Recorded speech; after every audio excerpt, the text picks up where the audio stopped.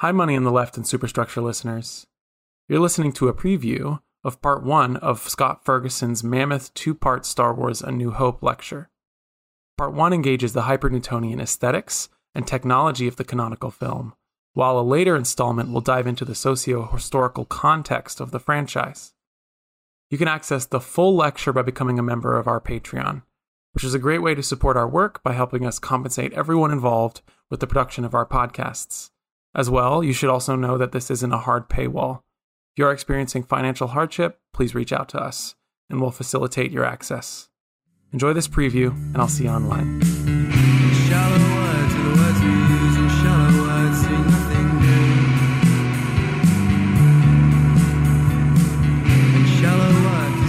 I often find it's helpful, especially early on, to do some comparisons with Spielberg's hyper-Newtonian aesthetics, to put Lucas's or the Star Wars' aesthetics, which of course were not just created by Lucas, into greater relief. So we can trace them and understand them on their own terms. So it's helpful to see where Lucas and Spielberg converge in addition to how they diverge. So, for example, Lucas prefers to show it all and to show it all pretty quickly. And he actually likes to surprise you by showing big, immense, immersive effects elements. He doesn't hold back in the same way that we get in Jaws, or if you've seen Close Encounters of the Third Kind, very much structures Close Encounters of the Third Kind. So think of the very opening sequence of Star Wars. After we pan down, we get that title scroll sequence, and pan down to the planet Horizon. We first see coming into the frame this blockade runner spaceship, which is of a kind of modest size, and then the very famous moment when the enormous Star Destroyer with its triangular shape, pointy tip, overwhelms us, and with its visual, taking over the visual field, being bigger than the shot can actually contain at first, and of course accompanied by massive bass effects as well. Even though we're in the middle of space, we shouldn't be able to hear anything. Massive bass effects, right? So, Lucas wants to show you right away, whereas Spielberg wants to hold back. And Spielberg, I often talk about Spielberg as being a tease. Spielberg is a tease, and he likes the tease of horror, and he likes the tease of certain kinds of eroticisms as well that we definitely see in Jaws. Something else we could say that's a little bit different, Spielberg is more interested in kind of playing up the passive passion of the blockbuster as an experience, and creating that sense of a passive, being kind of caught up in a mimetic passion with the blockbuster screen, that kind of, really gets at his commitment to a sense of sublime wonder. And we see this in the Spielberg face technique that's in Jaws, and that's in even more profoundly in Close Encounters, and then we see it coming in Indiana Jones and E.T. and all these later films. Lucas is more interested in emphasizing action, kinetic aesthetics of speed, activity, intense physical motion, of both elements like spaceships and characters and vehicles and asteroids and all kinds of things, but also the camera as fast moving, fast acting, and being able to move in all sorts of directions, 360 degrees, a kind of 360 degree freedom. And that's the kind of sublime contiguity of for Lucas, which is it's less passive. Now, this is even more complicated because there is that dimension of the passive passion and the awe in Lucas as well.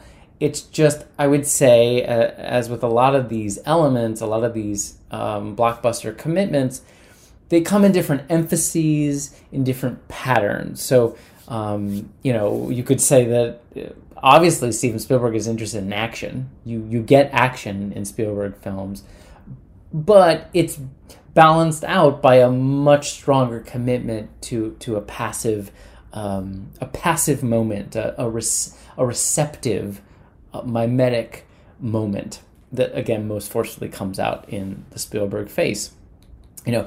It's in Lucas too, but he also does it in other ways. So, for example, in the mythos of the Force, which we will be talking about more in this lecture later on, I just want to, in passing, mention that part of the mythology of the Force is that you have to kind of let go and open up to it and be receptive to it, and it partly controls your actions in addition to you acting through it, right? So that sense of a passive receptivity is there, but I think it more gets played out like in dialogue and theme, and then sort of implicitly through aesthetics when Lucas is really giving us more of an action forward, action emphasizing, action first kind of hyper-Newtonian aesthetic. Like Spielberg's, Lucas's camera is distinctly post-classical.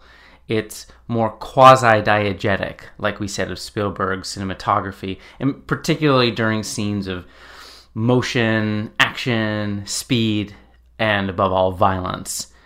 Subtle examples of this include scenes in the desert and Rocky Canyon with the Jawas and Sand People.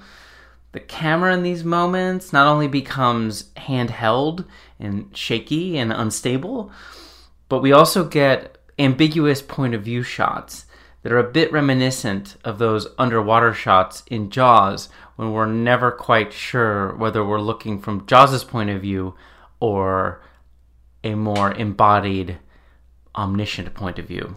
More obvious examples, of course, appear in spectacular space and space battle sequences, when the camera seems to occupy the same volumetric space that ships fly by and around.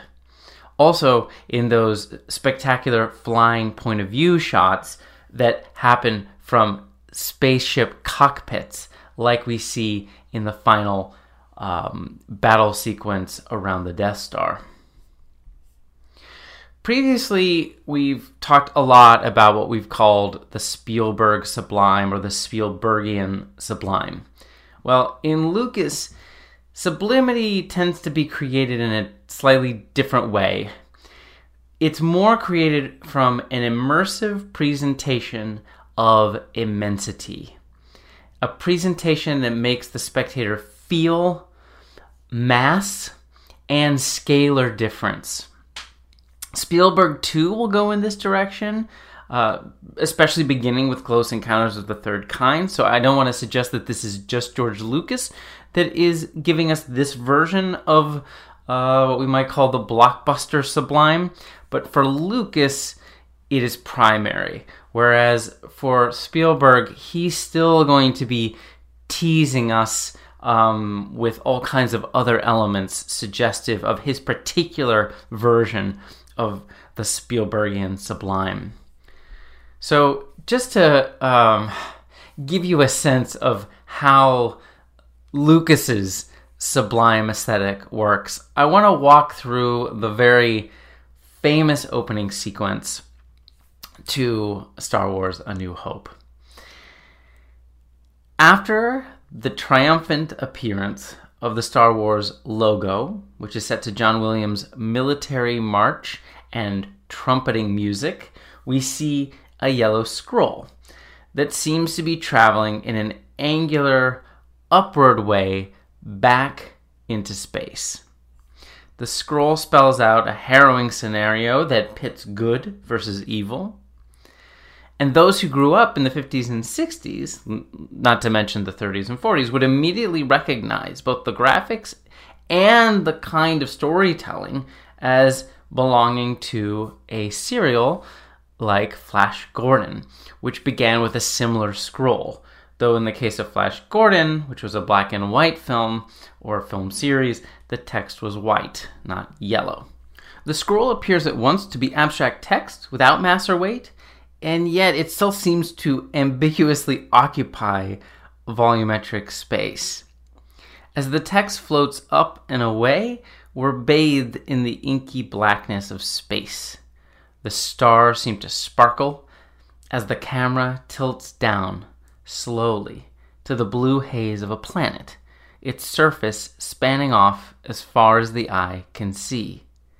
The score quiets to a murmur, allowing us just a moment to admire the serenity of the view before a ship, the skinny and jagged Tentative 4, hurtles overhead, pursued by the sound of laser fire.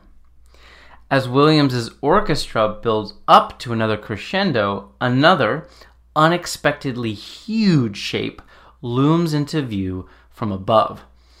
It's our first glimpse of an Imperial Star Destroyer, a vast, white, and overwhelming battleship that overtakes our view from behind and above.